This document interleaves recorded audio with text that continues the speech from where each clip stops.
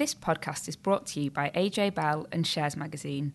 Shares Magazine is published by AJ Bell Media, part of AJ Bell.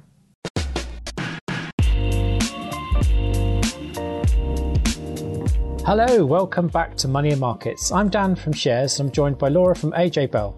Hi there.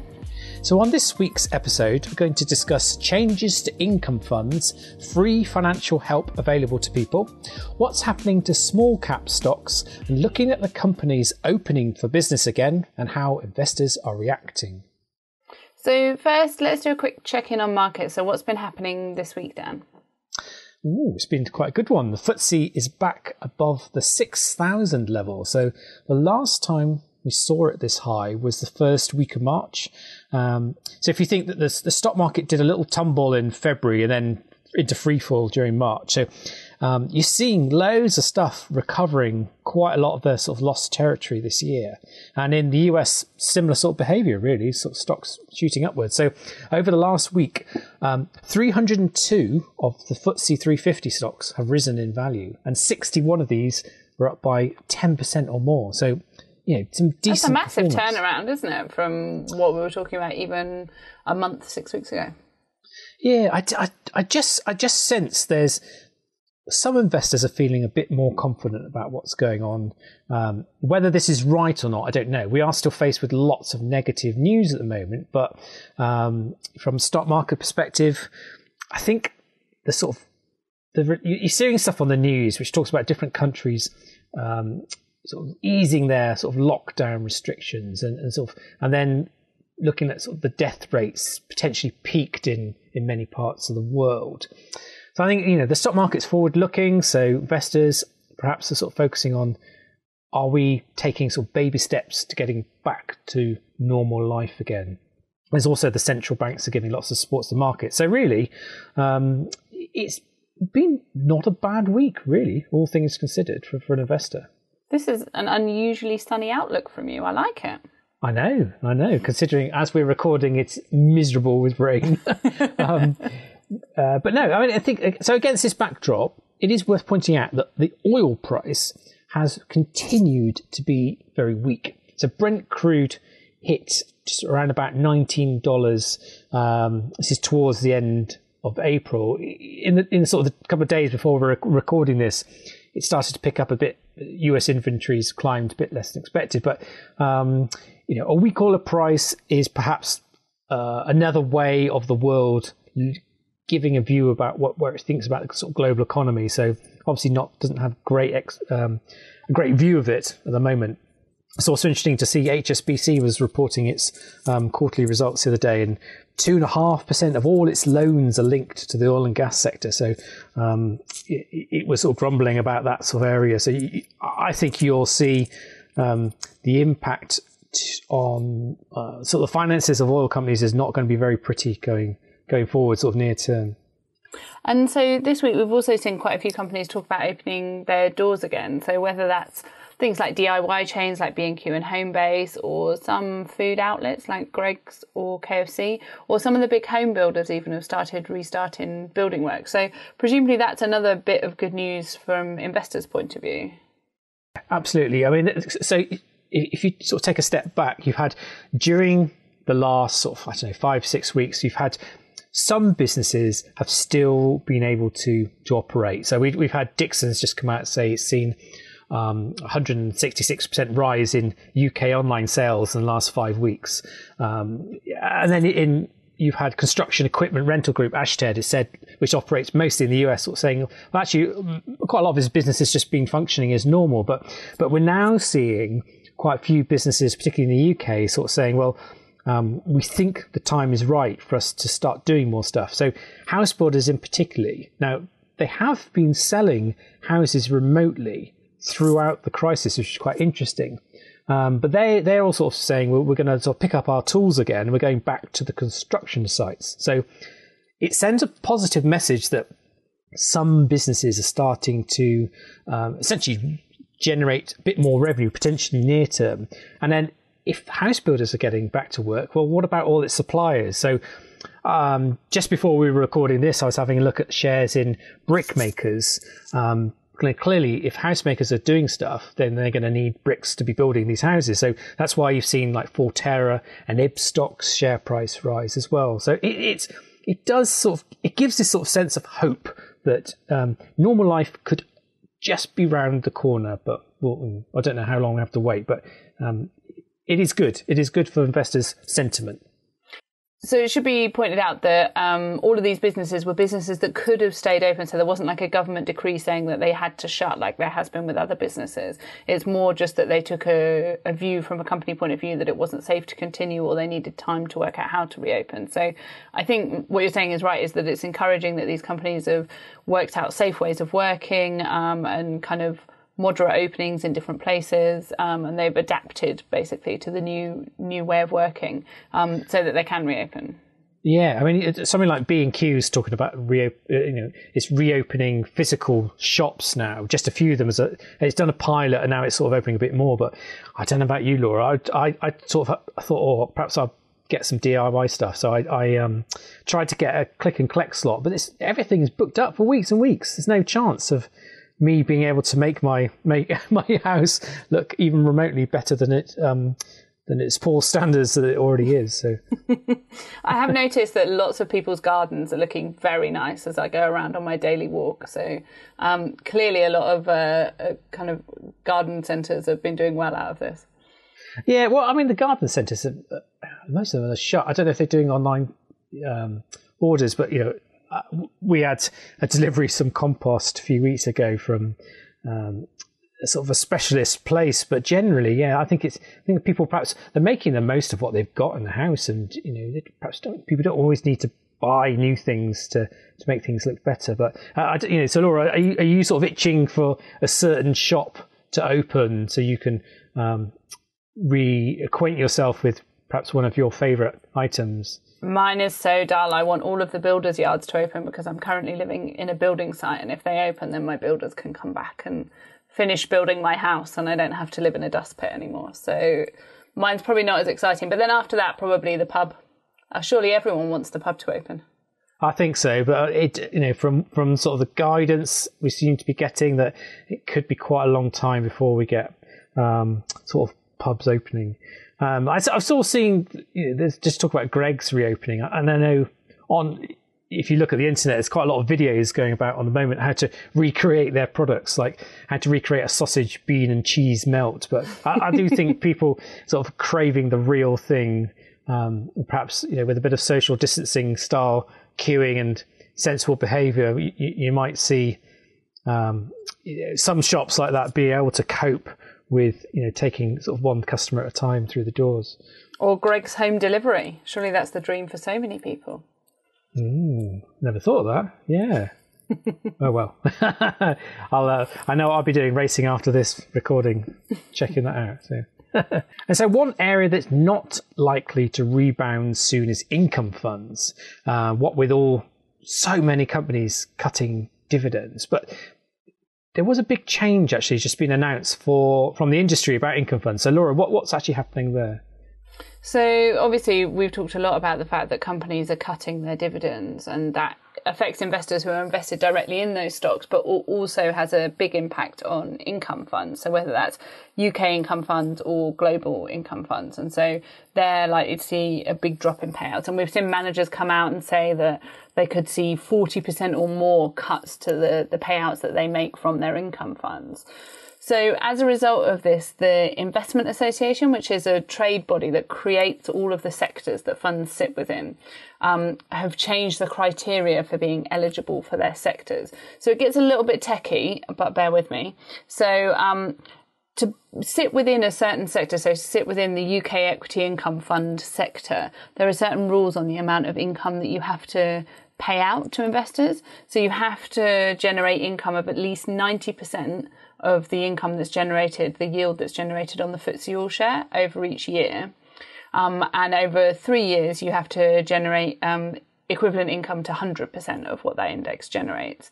And this is basically intended so that when you look at that peer group and you look at that sector, you're comparing like with funds that are really focused on income rather than just generating a bit of income as an afterthought. And what the Investment Association's done is suspended these rules. So it said that funds no longer have to meet those criteria in acknowledgement of the extreme market circumstances we're in and the fact that so many income generating stocks are cutting their yields. And so what happens if you don't meet these criteria is you get kicked out of the sector. So some people might remember that that's happened before to some quite high profile income funds. So including Neil Woodford's. Do you remember him? He was a thing, yeah? Yeah.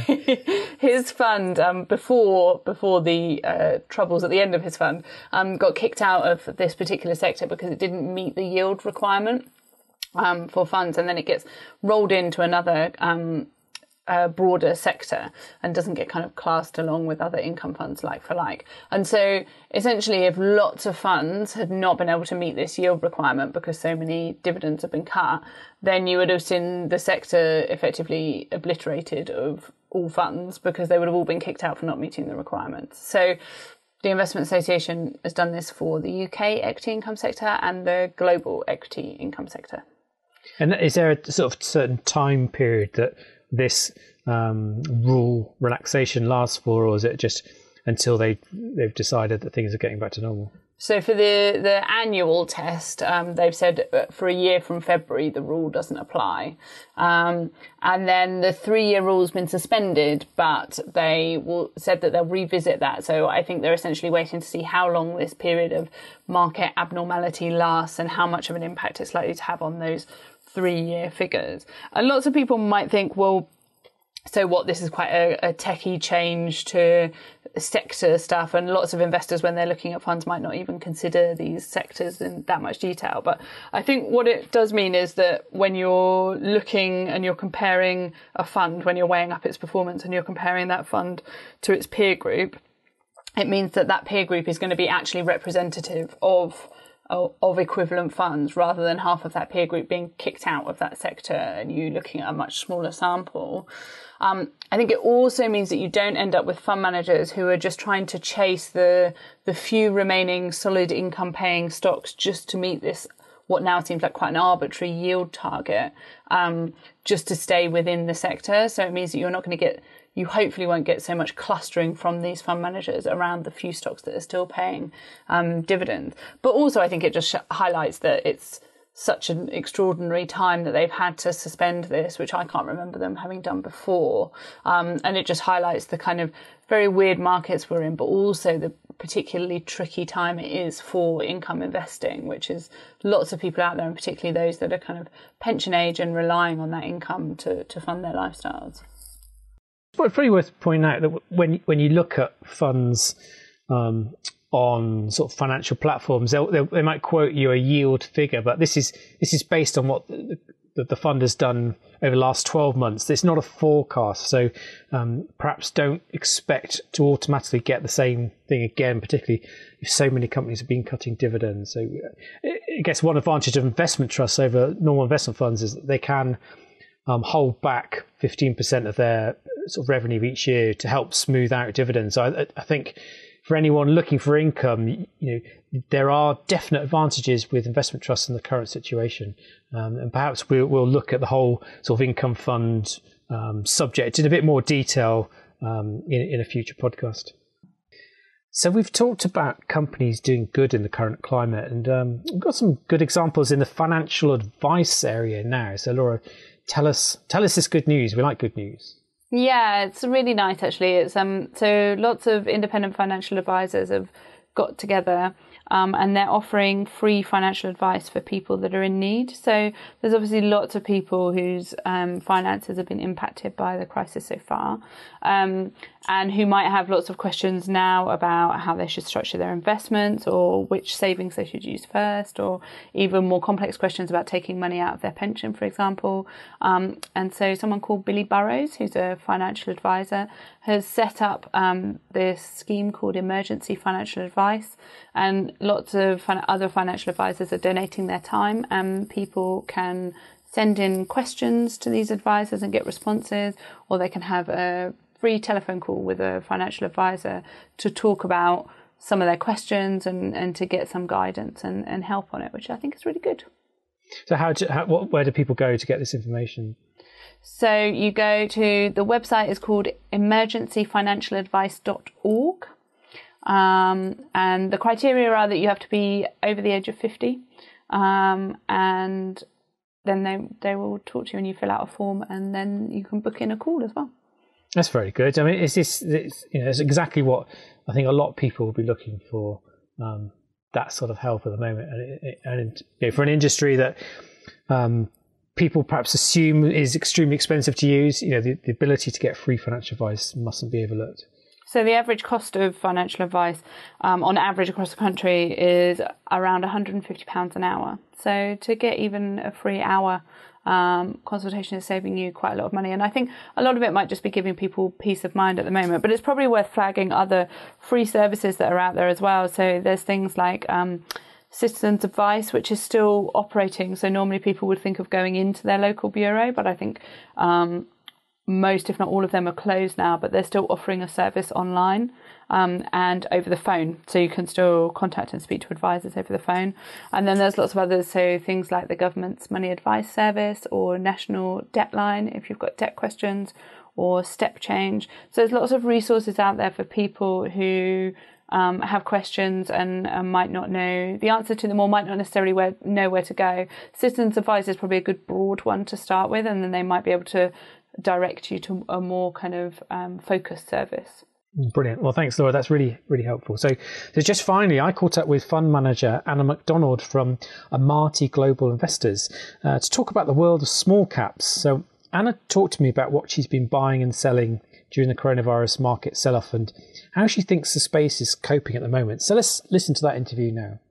So I'm here today with Anna MacDonald, who's a fund manager for Amati, where she specialises in smaller company investments. So Anna, how have small caps performed during the recent market sell-off? They have been surprisingly resilient, I would say. It's actually, if I take you through how the different indexes have done so far this year, the FTSE 100 is off 23.5%. The FTSE 250 is off 32.2%. The small caps off just under 30%, and the AIM index is off just over 20%. So, I mean, they haven't fallen out of bed as they did do in previous crises, like the financial crisis, when we saw small caps and the AIM market really, really collapse. So they've been reasonably resilient, and we as small cap investors invest primarily in the small cap, the lower end of the FTSE 250 and the AIM market. Okay, so what did you? I know that the market sort of has started to sort of show some sort of recovery in recent weeks. Has everything sort of been moving in tandem, going back up again, or have you seen actually small caps might have done a bit better than larger caps? I'm not sure whether you've done that sort of analysis. But yeah, in the rally, small caps are up about 21%, and the AIM market's up all of 30% since the bottom. So that has actually outpaced the FTSE 100. And I think that's, we are seeing the FTSE 100 is probably a victim of also containing an awful lot of banks, oil and gas stocks and insurers, which have obviously been very sluggish. Whereas we have seen some pretty good performance out of small cap. I mean, initially there was, as you know, a lot of panic. The market was in free fall. And we are seeing now that companies and analysts are now trying to sort of quantify things a little bit better and see how companies will deal with the lockdown and deal with coming out of whatever phases that we're going to come out with. So I think there are some really good quality names on the AIM market and in the small cap market that have done pretty well. We are seeing still a real enthusiasm for quality stocks. So stocks that maybe have some short-term issues with what they're seeing, but but have very good management teams, and there's a lot of enthusiasm for supporting those kind of companies in the market. So they've done well. What we haven't seen is any kind of rush into value stocks, because I think they are still, some of them were still quite troubled before the crisis, and there just hasn't been that investor enthusiasm. So I say it's investors keen on quality, and that can be in the consumer sector. It can be in all sorts of sectors, but even in the consumer sector, which is probably pretty hit by the lockdown. Yeah, are you sort of making stock decisions based on what you think might happen near term or longer term? Because I noticed that you'd sold your stake in Hollywood Bowl, 10-pin bowling company, earlier in March. Now, obviously, none of us are going to be out doing 10-pin bowling at the moment. We're in lockdown. But in longer term, I know lots of people liked this business. So what was your reasons to get out for that? Because to me, I've seen Hollywood Bowl being described as a quality company in the leisure sector. It's definitely a quality company in the leisure sector, and I think that that it's very well run. I think in early March, just as we were seeing what had happened in China, and at first it seemed, I think, like we were considering, lots of things. Is it going to be a supply issue? Are we going to get goods from China and things like that? That's what the market was worried about. Then comes February, and the unfolding crisis, I'd say, in Italy, and we could sort of feel this sort of pandemic making its way towards us. And we looked at our consumer holdings, and we took a view to reduce some where we felt that they would have an awful lot of pressure in the lockdown phase, because obviously you weren't going to go bowling. Now, there are other consumer stocks that have actually done okay, and we did actually, we did buy some more Gym Group at a lower level, so we aren't completely out of consumer stocks. But yes, you're right. Hollywood Bowl is a quality play, and I didn't particularly feel that. In other circumstances, I was a very enthusiastic holder of it. It was just thinking, let's reduce some exposure to the consumer sector. Let's build up a bit of cash so that we're sitting able to either fund redemptions should we receive them, which we haven't, or secondly, partake in equity fundraisers as they come through. Yeah, what do you think of all these placings at the moment being done by companies? Because I mean, there's lots of them. I presume, as an institutional investor, is this good because you get to buy a chunk of, a big chunk of a company potentially, which you may not be able to normally do on the market? Yes, I mean it is. It's a good liquidity opportunity, because liquidity has been very variable over the last few weeks and months. But I think that what you're seeing is almost things are just coming thick and fast, particularly in the sectors that I look at. That it's not unusual to receive one or two wall crossings, as we call them, notifications of upcoming placings, and that. It seems they're coming much thicker and faster, whereas I see the recovery is going to be much more nuanced in terms of which stocks are going to be able to trade coming out of this crisis, and actually how we're going to feel about for example, travel and hospitality at the end of all this. So I'm finding it, it's extremely intensive, and I think that companies are, as they see others come to the market and manage to pretty successfully raise at sometimes very smaller, in the case sometimes no discounts at all to the share price. I think that that's just encouraging more and more in case that investor enthusiasm runs out of supporting these fundraisers. So, I mean, we have chosen, I've spoken to a lot of companies over the last few weeks who are doing fundraisings, and most of the time we haven't participated. We're biding our time and waiting for what we see are the right ones. Yes. What have you are you able to talk about what perhaps you have actually been buying then, perhaps since the lockdown began, and some opportunities, much lower prices have been presented? Have you been buying stuff at all? Or? Yes, we bought, for example, we have been buying Gear for Music. They had actually just today a very strong year-end statement, and there's been limited impact on their business from the coronavirus, because Gear for Music they're an online retailer of a huge number of musical instruments and associated products like, guitar strings and clarinet reeds. They are doing really, really well as they have a growing customer base who are now discovering that during this time they particularly like to play music at home. I visited their warehouse and met management several times, and having seen their warehouse, I can see how they are able to actually keep social distancing whilst still keeping the business going and the deliveries going. Yes, I certainly know one of my colleagues has said he bought a violin, and my daughter's she's been annoying us playing the ukulele non-stop. So I can imagine, I can see why they seem to be doing quite well. How about you, Anna? Have you taken up any instruments during the lockdown? No, I haven't taken up any instruments during the lockdown, but my daughters are. Well, one of them is actually a very, very good clarinet and bass guitar player, and the other one, I'm afraid, I also suffer from the ukulele, the ukulele strumming, which is it's very sweet, actually. I think I'm just lucky it hasn't been violin. I think that's a very challenging instrument. I'm just thinking about other stocks that we've added to. I mean, there's another one which is one of our larger holdings, is Softcat.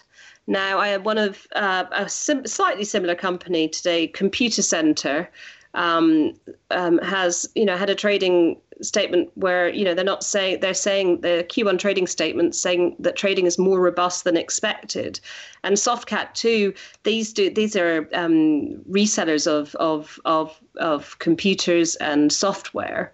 They're seeing a huge spike in demand because of kit for people to work from home, the need for network resilience, and so that's been also very positive and something that we've been keen to. Yeah. What if there was another market sell-off? What are you still sitting on quite a bit of cash so you could go sort of shopping for more stuff, or have you sort of taken the view that actually we've seen the worst and it's a slow recovery from here? Oh, well, that's a tricky one, because we built up quite a lot of cash coming into the sell-off, which was reasonably frustrating, given that after Brexit, after Brexit, if only we're after Brexit, if only we haven't actually reached that point yet, have we? But what I mean is, after the general election in December, there seemed to be a little bit more clarity, and we at that stage had been reducing cash levels, but we built them up again. As I say, to be, I suppose, fleeter of foot, and also to be able to cope with some redemptions. We have started to reduce those levels and invest in, as I've mentioned, things like Gear for Music, Softcat, and other stocks such as Spirent. Now, we are doing that because we feel, a level of confidence about those companies and the way they should be positioned in our portfolio, but also because we're thinking that that cash is probably not the place to be if we are seeing that these huge government injections of cash and central bank injections are may lead to some inflationary pressures over the next 18 months or so. And so therefore we think that, being in real assets like equities is probably the right place to be. At the moment, we're high single digit cash, which is still a bit more elevated than usual, but we are always on the lookout for opportunities.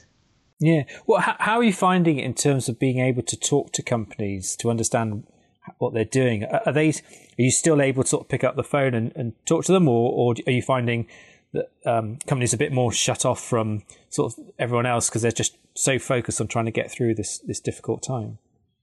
Well, I think we're getting pretty good contact. Obviously, we're speaking to companies that wish to do fundraisings. I mean, that's the onus is on them. They want to speak to us, really. But I found that management are actually quite happy to talk. Sometimes we just, we'll ring them up ourselves or send them an email. And I think they've been quite open. I mean, of course, this is a really difficult time for anyone, in terms of for how the companies and analysts are trying to quantify, this crisis. And so I think that companies are fairly open, and I'd probably worry about the ones that, even any communication is better than no communication at all. Obviously, we saw that period when there were no results happening, but those are out now, all starting to come through. And my diary is busy with management meetings. Obviously, they're all remote. So I've got, in about an hour's time, I'm going to be speaking to Boohoo, and I've got a meeting coming up with Sumo. Is a company that employs about 750 people, and the really big studios like Apple and Microsoft and Sony trust them to do a lot of their high value added games development. And they also do some of their own IP, as we call it, their own games development of games that their staff have made. So this are they the ones that do the Overcooked? Is that them, or is that no? That's Team 17. Oh, sorry. Which is is more like to think about Team 17 is more like a record label that picks great games and helps them be developed and publishes them. Sumo actually work with those big guys like Microsoft and develop games. Yeah, I mean, the video game sector overall, I'd imagine must be doing quite well if we're all sitting at home and people will be looking for new games to buy to keep the sums off. Absolutely, it's received. There's been some phenomenal growth, and there are definitely there are definitely winners out of this crisis. I suppose the caution overall is from a consumer confidence point of view. Coming out of this, if we're all feeling very, what will we want to spend our discretionary income, if we do have any, what we want to spend it on? And it seems that, there has been a sort of tectonic shift, really, hasn't there, to things like Netflix and computer gaming and ordering, retail, and whether that's clothing or food, etc., online.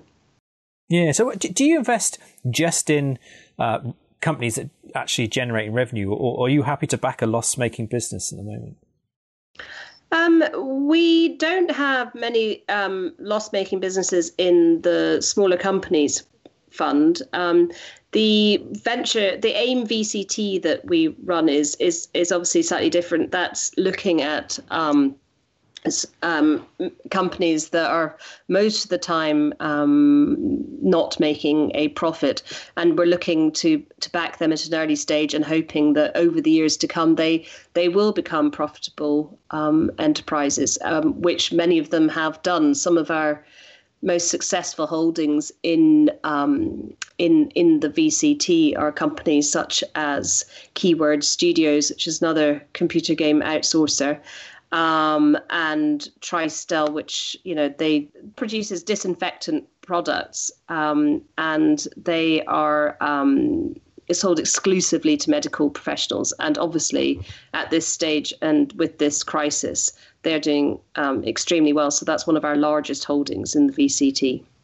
Yeah, because I was wondering if there are lots of companies going out at the moment to try and raise new money, whether investors might prefer to to back revenue generating ones rather than sort of loss making ones? Because I know obviously you say you follow the AIM market, and that market as a whole does contain a lot of very small junior companies that are still in the early stages of trying to perhaps commercialize their ideas and stuff. But do you think that part of the market might struggle a bit at the moment?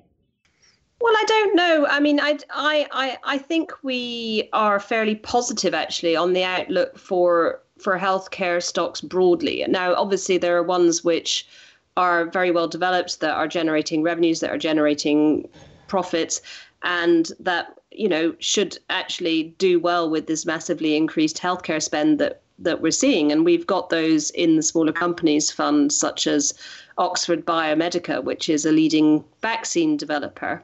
Now they will be able to, you know, they're not seeing any fall off in demand at the moment, and they've got a good pipeline of deals coming through. But also, if they've just announced that, you know, they are going to be able to help COVID-19 vaccine developers, because they will be able to use spare manufacturing capacity that they have to be able to really ramp up the vaccine, manufacture once we get one that works. So that's a company that's doing well and generating profits, which we also think has got some interesting angle with coronavirus. But in the VCT, you know, there's been some or in the sort of, not just in our VCT, but, you know, we are seeing a lot of enthusiasm for stocks that just even mention COVID-19 in a press release. So I think there is definitely appetite out there, because this is a huge prize to go for. And it's something that's, there's a real global concerted effort, whether it's to find treatments that help people who are suffering from coronavirus. We have invested in a company which called Synergen in the Venture Capital Trust, that's running a trial on an already established drug to see if it can help those in the later severe stages of the infection. So we've got stocks that are looking to treat coronavirus, but also as we are looking to others that are working with pharmaceutical companies to help them find vaccines. So there's a lot of investor enthusiasm. So yes, I see your point, perhaps, that you'd be wanting to participate in stocks that are actually, you know, still functioning and making money. But I do think there's a huge prize out there, and I don't mean that in a sort of, that sounds very mercurial. I mean, the prize is actually, I think, to try and make sure that this, you know, pandemic comes to an end with the least loss of life possible, and I think that's the most important thing. That's what we all want, and you know, we want to invest in companies that are going to be able to help deliver that. Perfect. Well, Anna, thank you ever so much for joining us on the podcast today. It's been fascinating talking to you. Thank you.